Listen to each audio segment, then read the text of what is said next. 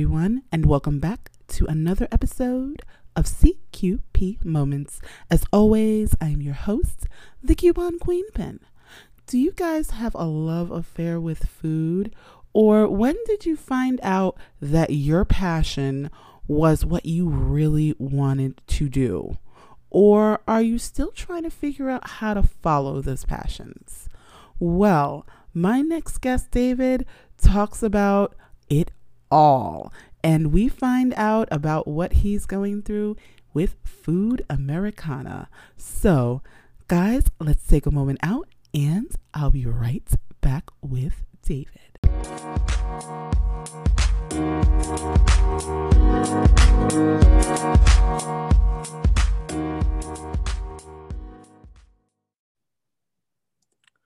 So, guys, like I was saying, I am here with author David Page. And if you don't understand right now why I am sitting here seriously fangirling out, I truly, truly am. This man speaks my other language, food. You guys know I've done stuff about fried chicken. I've done stuff about pizza.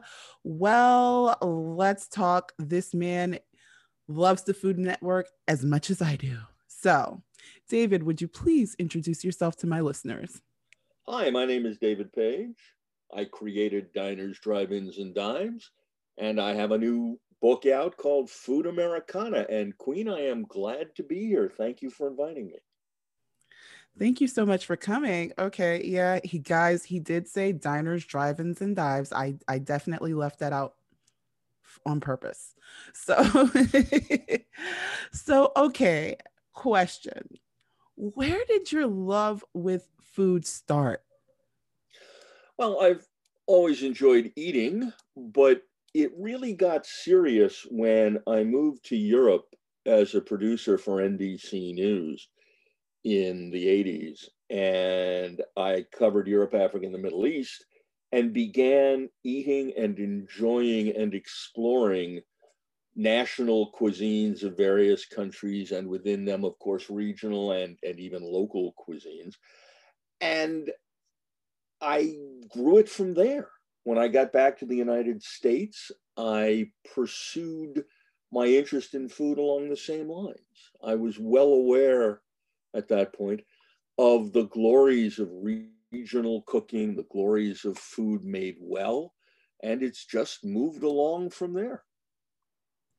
So, okay, you're in agreement with me then that all chicken nuggets are not created equal. Oh yeah. Okay. Oh yeah. I just I had to put that out there because I've been telling people this and people don't believe me. So guys, you're hearing it from a professional. All chicken nuggets are not created equal. Okay. But all right. So you're traveling for NBC, and how do you get from NBC to the Food Network? Well, after NBC, I actually worked at ABC when I was back in the States. And at one point, I decided that I wanted to go off on my own and create my own programming, which sounds great, but really means I voluntarily became unemployed. When I did, I was looking around for ways to make a few bucks. And I called Al Roker, who worked for me when I ran the Weekend Today show. He was the weatherman on the weekend show before he went on the main show. And I said, Al, you got a production company? You got anything I could do for you? And he said, I do, in fact. And he subcontracted a couple of hours to me that he was doing for the Food Network, one of them being a history of diners. After I had done those, I decided to pursue the Food Network on my own and called them up and pitched some stuff, and they said no. And then I called up and pitched some stuff, and they said no. And this went on for quite a while until I was on the phone with the development executive who was kindly listening to yet another unsuccessful pitch, when she spoke up and said, don't you have anything else about diners? And I said, oh, absolutely. I've been developing this show called Diners, Drive-Ins, and Dives. And she said it was a Thursday or Friday late in the day. And she said, we have a development meeting on Tuesday. Get me something on Monday. Now, the problem was I was not developing something called Diners, Drive-Ins, and Dives. I had just pulled the name out of thin air at that instant.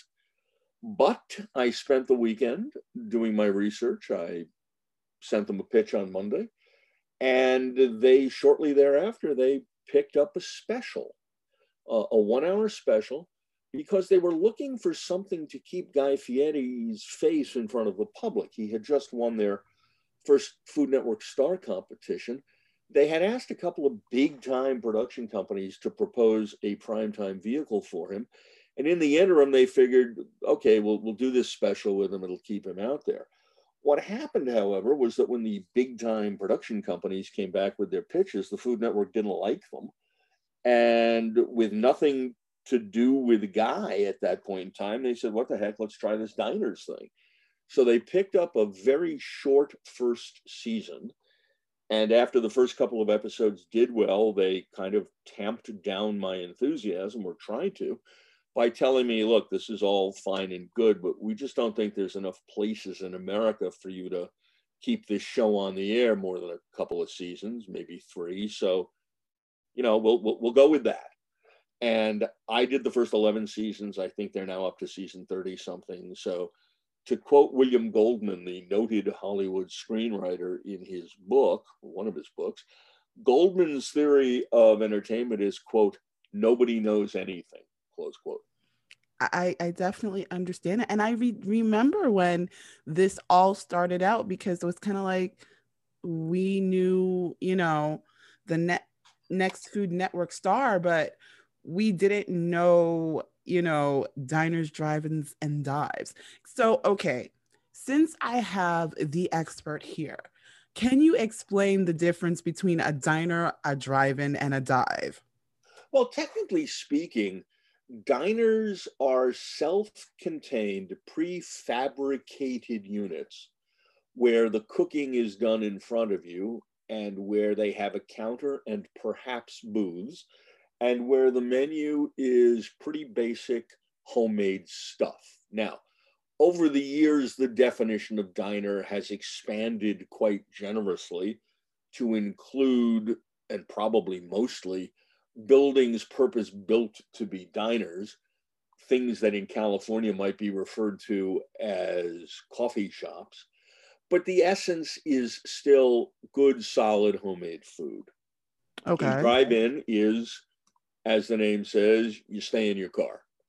A dive is a place that, to be on that show, had to make great food, but where you would feel pretty comfortable drunk at 3 a.m. Ah, okay. So you're getting it here, guys. You are hearing the difference. So that place where that makes the food that you'd probably never eat if you weren't drunk, that's a dive.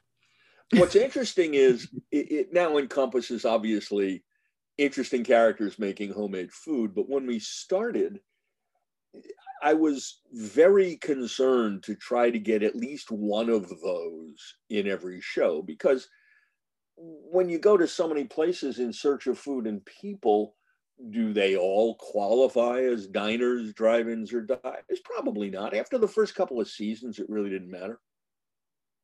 Right, but at first you definitely had to do your due diligence. Oh, yes. Okay, okay. So you go from, you know, diners, drive-ins, and dives, and you start what, traveling the world again? No, after diners, I moved on to a series about craft beer called Beer. Beer Geeks. Yeah, no, we Okay, did. wait. I'm so confused. Okay, we go from food to beer. What brought on that transition?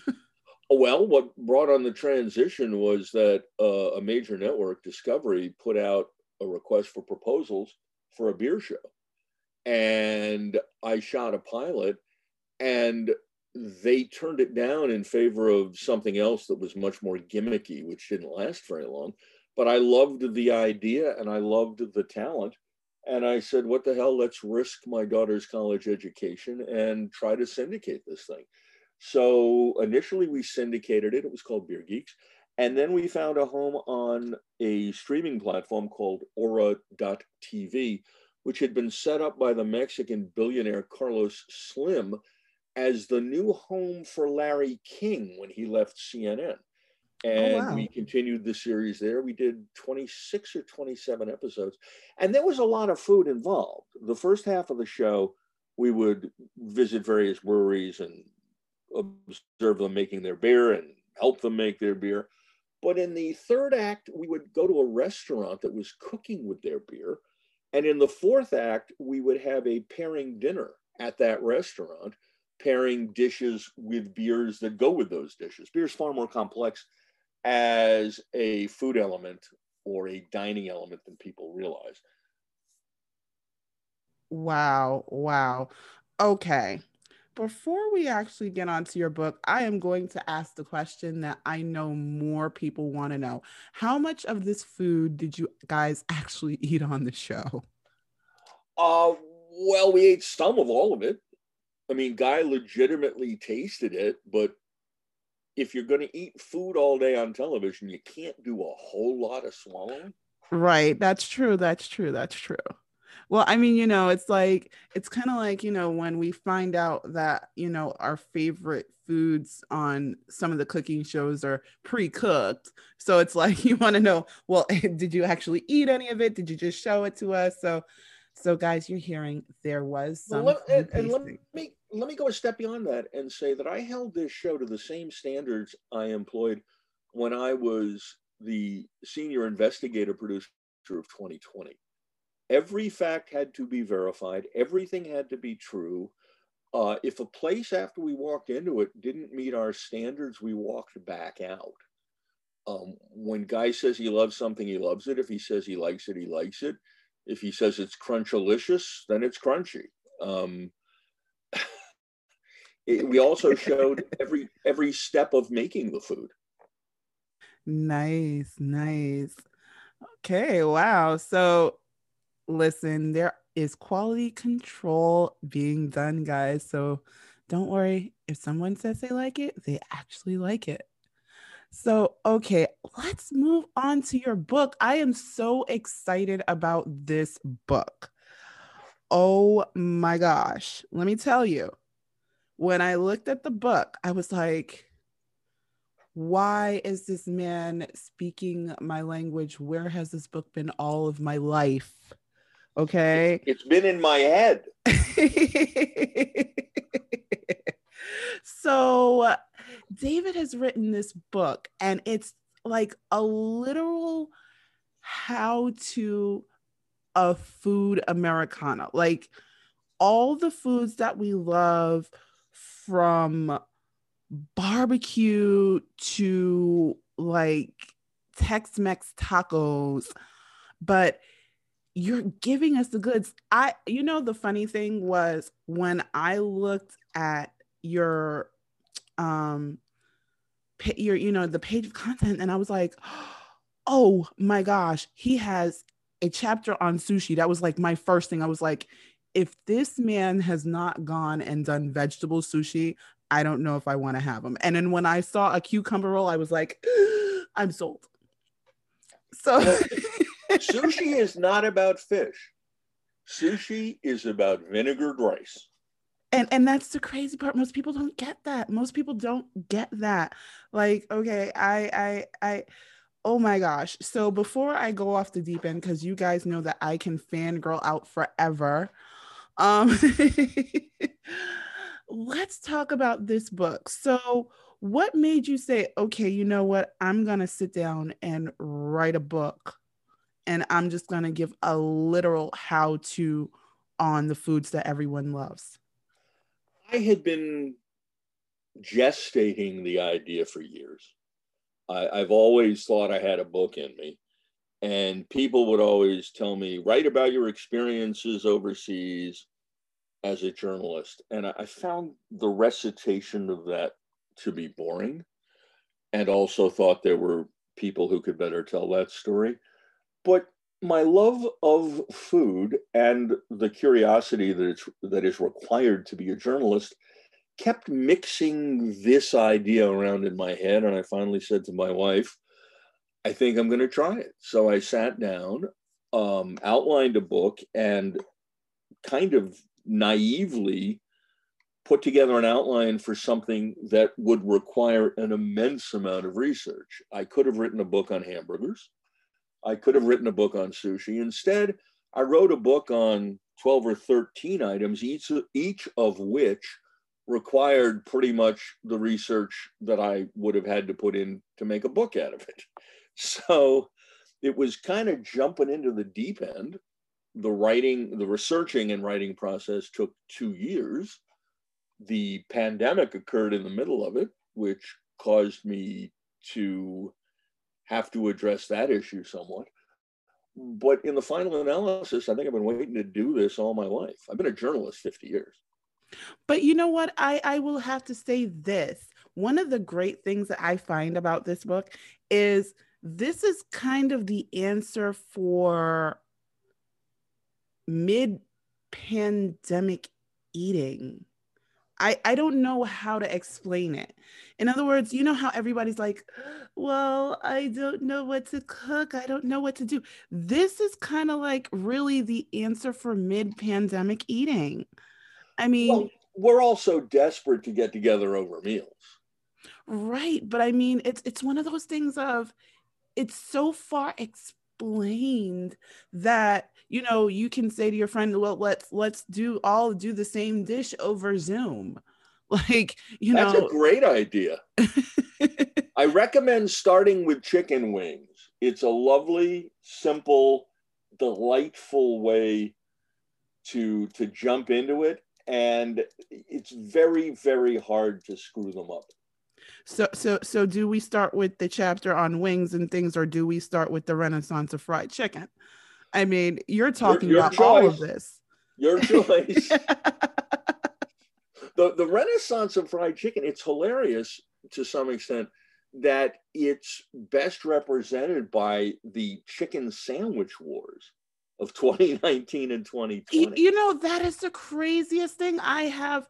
And okay, guys, I know you have been wanting me to get in on this chicken sandwich war. I just can't bring myself to eat a Popeyes chicken sandwich. I'm sorry. I love you guys, but I really can't. Um, Well, whether you love their sandwich or not, you've got to tip your hat in their direction for marketing creativity. oh When they yeah. when they introduced their sandwich, and what a time for my brain to fail me. Chick-fil-A. When they introduced their sandwich and Chick-fil-A put up a snarky tweet, or even not so snarky, they just put up a tweet reminding people that theirs was the original chicken sandwich. The folks at Popeyes responded with the following tweet: "Y'all good?" question mark. And it was that extremely snarky tweet that really launched the war. And in the book, I follow the Popeyes executive who made that decision minute by minute through what happened that day until he fatefully said, go with it. And a war exploded, which was good, by the way, not just for Popeyes, it was also good for Chick-fil-A and anyone else who served a chicken sandwich or who soon jumped on the bandwagon to serve a chicken sandwich. Right. I mean, think about it this way. 2 years later, and McDonald's is like, we're going to revamp the chicken sandwich. So it's almost like, you know how they say, all press isn't bad press. And it's just like, oh my gosh, who thought that one, like, sarcastic tweet would have sparked a war? And we're still talking about chicken sandwiches like 2 years later. Well, Americans eat more chicken than beef. We crossed that line several years ago. Really? I mean, yes, is that really, really true?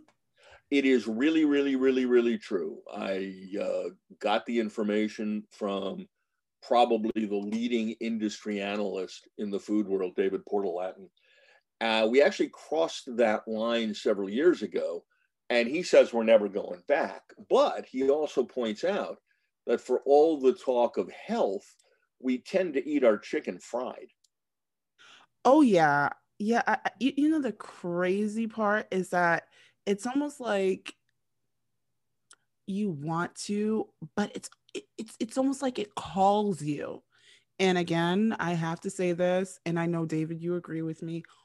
All fried chicken is not created equal Oh either. God, no. All fried chicken is not God, no. created equal. I have to say that for the people in the back. Like, oh my gosh, no, not no. So it's just, I don't know what it is. It's one of those things of most of the time when you think of chicken, you're thinking of a piece of fried chicken, whether it's leg, breast, wing, thigh, something, you're thinking fried chicken. You know, it's interesting. However, I have my chicken, I finally gave in after years of skinless breasts because I try to watch my weight. Mostly I watch it go up. I finally gave in to taste. And now I'm a dark meat guy. Really? Yeah, it's just bad. I mean, look, the reality is fat is flavor, and there's more fat in dark meat. There is more fat in dark meat. There is more fat in dark meat, but I have to say I am definitely a breast and wing girl. I, Well, there you go. I am definitely a breast and wing girl. Yeah, well, But wings are at a premium because Americans are eating more and more of them, and chickens only have two of them. I tell you, you know the funny thing, I think in my house, the fam clan and I will fight over a chicken wing. Now, every other piece of the chicken is like up fair game. Like, they know I like the breast. It's like okay, and then the kids are with the whole like drumstick thing because they're drumstick anti thigh, but I don't know how to explain that. Well, some things are just what they are. But it's like, but when it comes to wings, it's like everybody's like, I want that. So yeah, I get it. I get it. No, it's personal taste, obviously, but there's been such an uptick in wing consumption that's why you have wing purveyors inventing boneless wings, which means it's not a wing at all. It's It's a other glorified meat. chicken nugget. Yeah, it's other meat from the chicken kind of smushed together. And okay, if you want that, you can have it. I'm not going there. I know, I know, I know. So, okay, we can't talk wings without talking buffalo, and we can't talk buffalo without talking barbecue. And man, do you talk barbecue in this book? I mean, you're breaking barbecue up into region. Well, of course, because it is. Barbecue is as regional a food as exists in America. First of all, in what the protein is: pork, beef, goat, lamb. Secondly, in what the flavoring is, from tangy in the Carolinas to sweet in Kansas City to pretty much none in Central Texas. I was at Louis Miller's Barbecue in Taylor, Texas, which is one of America's great treats, and watched them make the barbecue, the brisket there with nothing but salt and pepper. And you can have some thin sauce on the side if you want it, but it's certainly not recommended. So barbecue is extremely regional in its character. And in fact, I don't know if this is good or bad, but the latest trend in barbecue is to nationalize it in such a way that you can now get Memphis barbecue in Texas and Texas brisket in North Carolina, and some of all of it at a place called Smoke in Chicago. And on the one hand, I'm glad that people are getting to experience other kinds of barbecue, but part of me thinks it's a shame you should need to go there to get it. Right. But I think, I have to blame this. And normally I don't brand name, I don't drop names, but I blame Heinz for this. Oh, come on. The It was poor Heinz family. Although, actually, what's interesting about that is that it was the invention and popularity of Heinz ketchup that created red barbecue sauce in the first place. Historically, that is accurate. After Heinz ketchup, I don't have the book open in front of me or my notes, but I believe it was at an exhibition in the 1890s or maybe 1904. Once Heinz ketchup came on the scene, it dramatically changed the barbecue world. Yeah, well, here's the thing. And as you know, David, I am the coupon queen pen. And I've been in a lot of couponing groups. And when I first started out, I remember a few years ago getting into these groups. And one of the biggest, people don't understand, the biggest hauls you can get usually are condiments Huh. because you can get them cheaper next to nothing. And I remember one woman saying, "Hey guys, we did the Heinz haul. You know, I have about 150 bottles of ketchup in my stockpile. Here are some recipes on what to do with all of this ketchup." Oh my God. And so it's like, you get it. You kind of really get it. Well, hold on. Do you do ketchup on eggs?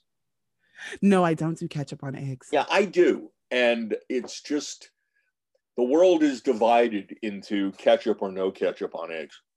I am a hot sauce on eggs girl. I'm like seriously sriracha on eggs. Really? Yeah, I love sriracha on Oh, eggs. man. Okay. Nothing wrong with that. Yes, I do love sriracha. I love spicy. I don't know. And the thing is that for me, with that sweet and that spice, it's just got to be that. Well, Because but the key to spicy is that it can't override the taste.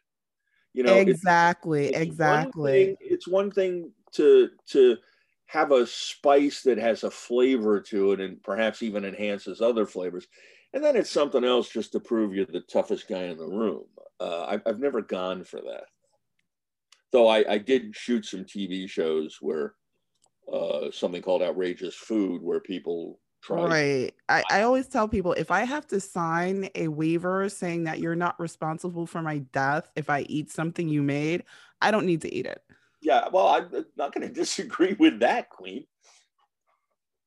I have always felt like that. I've always been like, yeah, no, we're not doing that. So let's talk more about this. Oh my gosh, like I said, I'm in love with your book. Now, one of the Thank trends you. that I am seeing is the whole birria.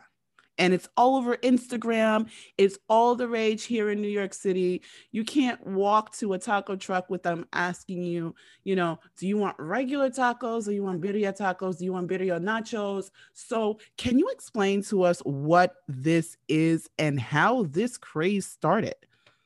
Yeah, birria is stewed meat with a sauce that's based on peppers.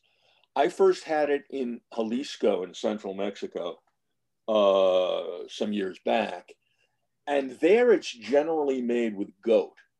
It migrated to Tijuana, where the favored protein became beef, and it was in Tijuana that they first started putting it into tacos. I mean, obviously everything can be put into a taco, but they first created a specialty called birria de res tacos, which means Right. tacos. They are generally crisped on the grill and then served with the sauce they were cooked in, which is called consomme. And you take the taco and you dip it in the consomme and you go to heaven. It's just an absolutely remarkable dish. My favorite near where I live is 90 miles away in South Philly. And it's well worth the drive to the truck on the street to get the birria tacos. Now, birria is a great example of what's happening to not just Mexican food, but many foods as a new round of dishes that were not originally part of or have not been part of the Americanized version of that cuisine are starting to get more popular. Um, Birria de Res is now getting so popular that I think at some point it's going to be included in the broad cuisine I call Mexican American. Prior to that, the last dish that I think made it there was mole, which is a wonderful chili based sauce, often with the inclusion of Mexican chocolate, that is served over chicken or turkey and that is extraordinary. But you're seeing an increase in what some people would call authentic. I don't like that word, But in the importation of foods to the United States that are exactly as eaten or as close as possible to what's eaten in the country of origin. You're seeing a lot of that in the Chinese world now, where dishes such as dry pot, which is a spicy bowl full of disparate ingredients that can include pork or chicken, but that can also include things Americans are less inclined towards, such as artery and duck blood. And that sort of dish is becoming much more popular in the United States. Firstly, because there are enough Chinese immigrants now, business executives and college students especially, that Chinese food can be marketed specifically to the Chinese. Prior to that, it had to be modified to be marketed to Americans. And you're starting to see Americans kind of dipping their toe into that water. There's a restaurant I profile in the book that's in Bloomington, Indiana, Long Fei Chinese restaurant. It's across the street from the university. And they have two menus. They have a Chinese American menu and they have a Chinese menu. And the owner says more and more non-Chinese Americans are getting adventurous and trying what's on the Chinese menu. But that's the way to do it. That's the way to, make people find out more. And I think the one thing that most people don't really, the unspoken thing, should I say, is that food is a language. And it's the easiest way to kind of get someone to try a culture that they wouldn't normally try. Correct. Absolutely. Food is the gateway to a society. It tells you so much about a culture. What kinds of foods did they have? How did they gather?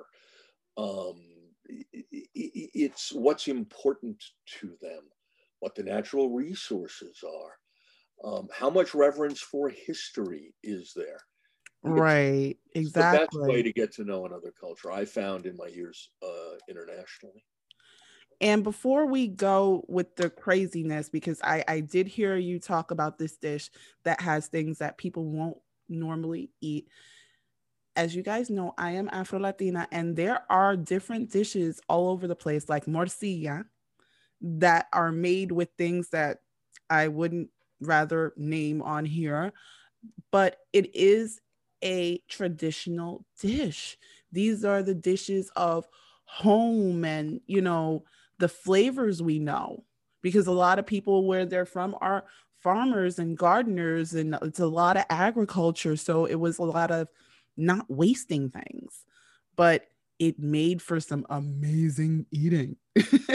Well, not wasting things, for especially the foods I call the food of poverty have to be, let me rephrase that. Necessity required that people creatively come up with ways Right. to make these more than edible, but enticing and attractive.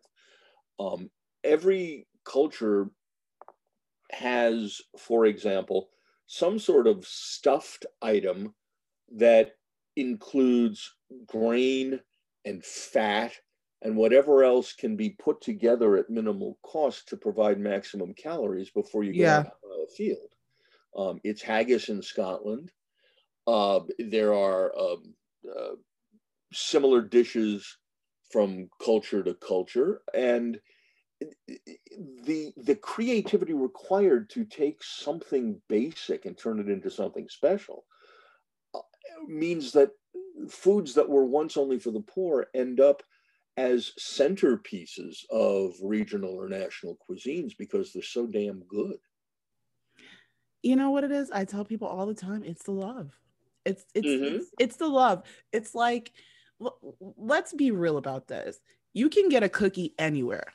You can get a cookie just about anywhere you go. You can go to the supermarket, you can buy a cookie. And let's not even talk Oreos or anything now. Let's just talk a basic chocolate chip cookie. You can get a chocolate chip cookie just about anywhere. But there's something about your grandmother's or your mother's chocolate chip cookies that will top everything. It is the love, but if you extend that to home cooking in restaurants, it's the people who care about the food deeply. Those are the folks, restaurants I Exactly. want to eat in. Exactly. So, oh my gosh. Now, I do want to ask you, and I know we've skipped around in your book, Okay? but I have a question because your first real chapter was apple pie, American pie. No, Now, that's pizza. no, but here's the thing. I did want to ask you about apple pie. That's the reason I'm saying that. Because American pie is pizza. I'm not going to argue with you. But I have heard people say that American apple pie is not American. Is that true? I can't answer the question. It's not in the book. Ah, the funny thing, I love this because you are being real with it. I love this. So everyone knows I did an episode on pizza of all the places that I love to eat pizza in New York City, all over Oh, the what's on your list? Oh my gosh. Okay. There's a place in the Bronx called Yankees Pizza. And of course, Arthur Avenue has this upside down slice of pizza that makes you go gaga Yes, it does. in the Arthur Avenue market. And then there is this little known pizza shop when you come out of the Staten Island ferry. Oh, I know the one you're talking about. Yes. It's going to kill me because the name won't come to mind. So yes, I've done pizza. So, okay, what's so American about pizza? Well, what's so American about pizza is what we did to it. The pizza that the immigrants from southern Italy wanted to recreate, the pizza they ate at home, was made with Italian wheat. Our wheat has a different protein level, the wheat they found when they got to New York. So first of all, and we used a different kind of oven. So the first thing that happened is the crust was crunchier and chewier than pizza back in Naples. Secondly, they could not get the mozzarella they were used to because 11 days on a ship wasn't going to be good for it. So they began using American mozzarella. And thirdly, while pizza in southern Italy was the food of the poor, I mean, there was very little on it. If you were lucky, you could afford a sardine or a piece of lard. What the initial wave of Italian immigrants to the United States discovered to their astonishment was abbondanza, the abundance of available food here, where even the poor could afford meat. And over time, that showed itself not just in Italian American cuisine, heaping plates, but in an increase in things that got put on pizza.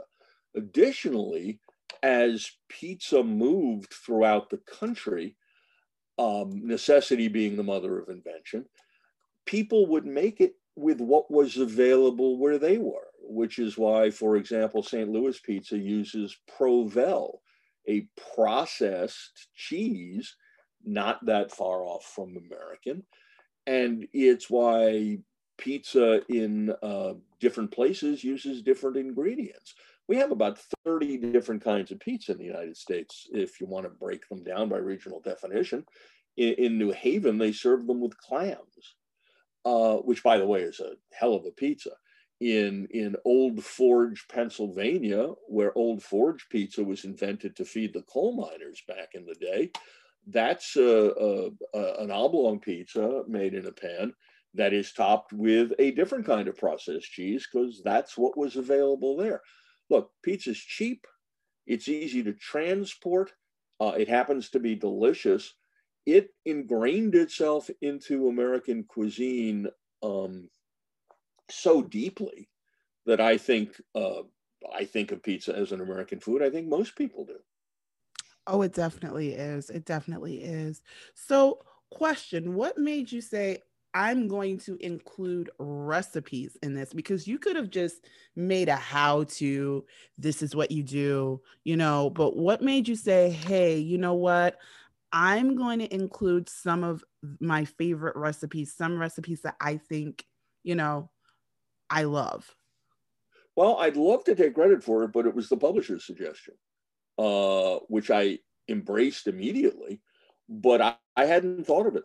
And someone at the publishing company said to me, why don't you give them a little something that they can try at home? So at the end of each chapter, I have a recipe for the kind of food that was included. Most of them are specifically from establishments that were in the book or are in the book. And many of the recipes are legendary. For example, the Big Bob Gibson's white barbecue sauce, I did which see that. I did see I that. was almost I was almost afraid to include it because it's so simple. It's like 3 ingredients, but the dish, the sauce is so legendary in the barbecue world that I figured why not? I threw it in there.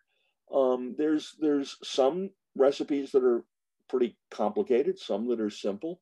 For example, in testing the wings recipe, my wife and I made wings at home. They were fantastic. It's a great recipe.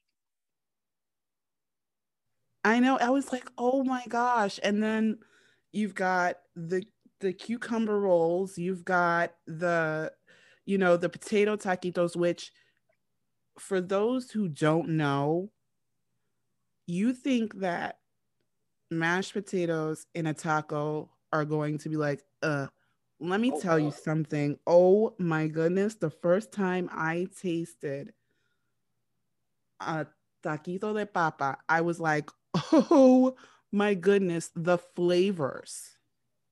Yeah, we have this weird American hang up on not having starch with starch. Uh, Yeah, yeah. But the funny thing is, we love starches. yeah, but like it feels, guilty. Red beans and rice. Yeah, well, it's the perfect combination. The potato taquitos are fantastic. That restaurant is great. Well, any restaurant I mention, I'm vouching for in terms of suggesting you go there. But the taquitos are just terrific.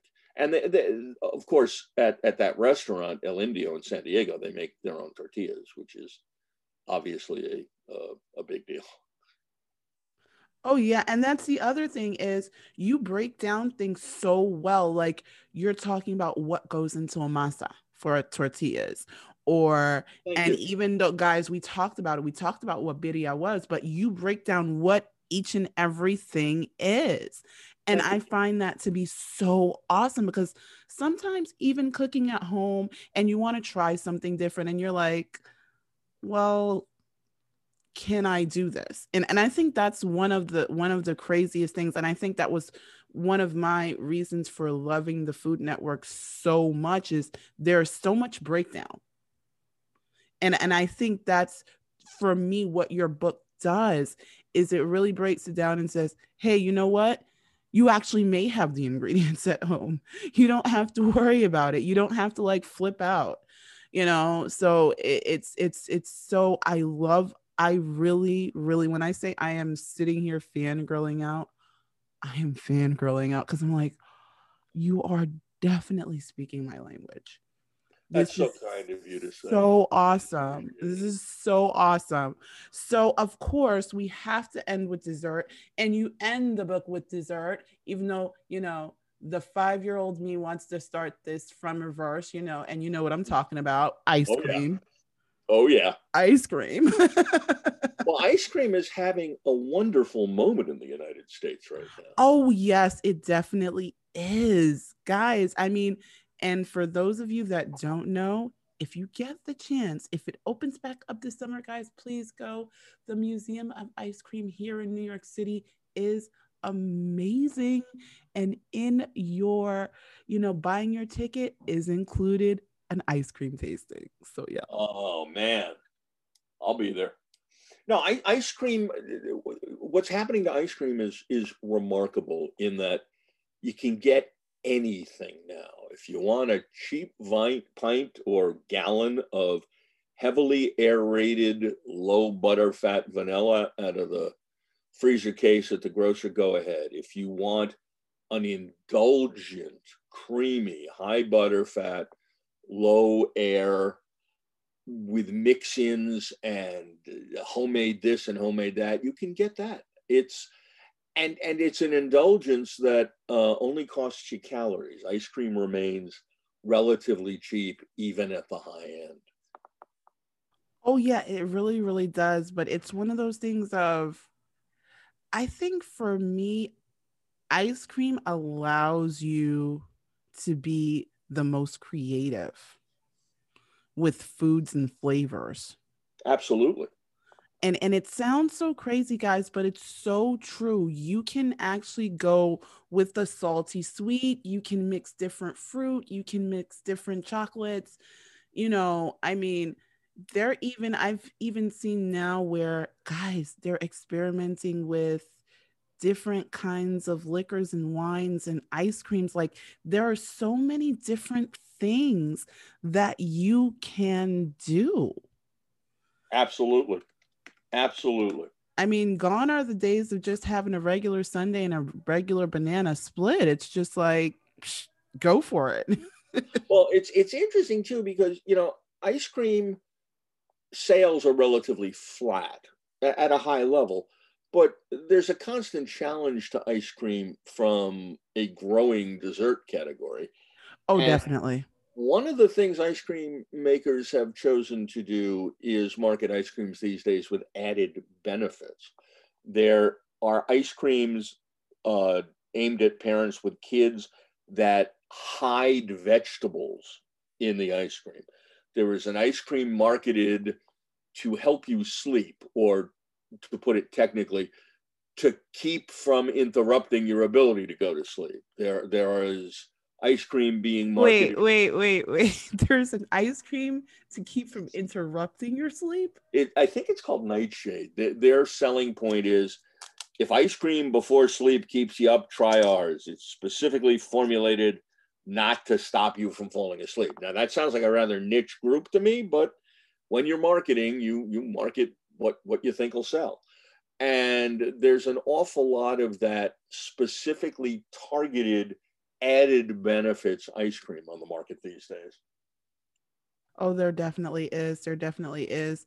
And for all the parents of fur babies out there, there is doggy ice cream, and there are several brands on the market.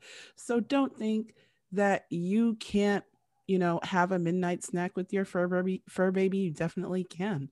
There's one thing in the ice cream world I'm not real thrilled with, which is there's a bit of a misdirection going on in homemade ice cream, in that there are a handful of places that exert real control over the ingredients, but most places telling you that they're making homemade ice cream are buying a bag of premixed base, and the homemade part is simply running it through their machine. And I'm not in love with that. Now, if on the other end they're providing you remarkable mix-ins that perhaps they made themselves, that's something else. But the average homemade ice cream place isn't doing anything more impressive than when Ben and Jerry's are doing, or Haagen Dazs. Ooh, so guys, you are hearing it here first. It was not I that said it. So yeah. But I'm a Dave, huge Haagen Dazs fan. I'm sorry, Ben and Jerry's fan. oh, I am too. I am too. The Fam Clan and I love Ben and Jerry's. Well, I had the opportunity to speak to Jerry in researching the book, who's a great guy. And you hear their story from way back when of just trying to make a good, solid, decent product, and it's inspiring.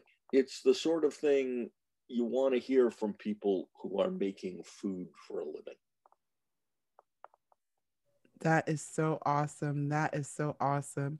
So, David, Yes. before we wrap things up, can you tell everyone where they can find your amazing, amazing book, where they can find you, where, any websites or anything that you have?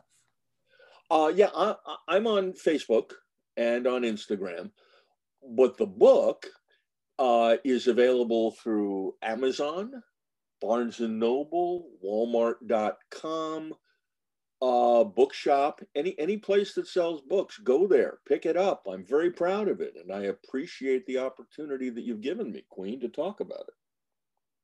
Well, I am so glad to have you on. You don't understand. When I saw, I was like, he's talking food. I love food. I like to eat.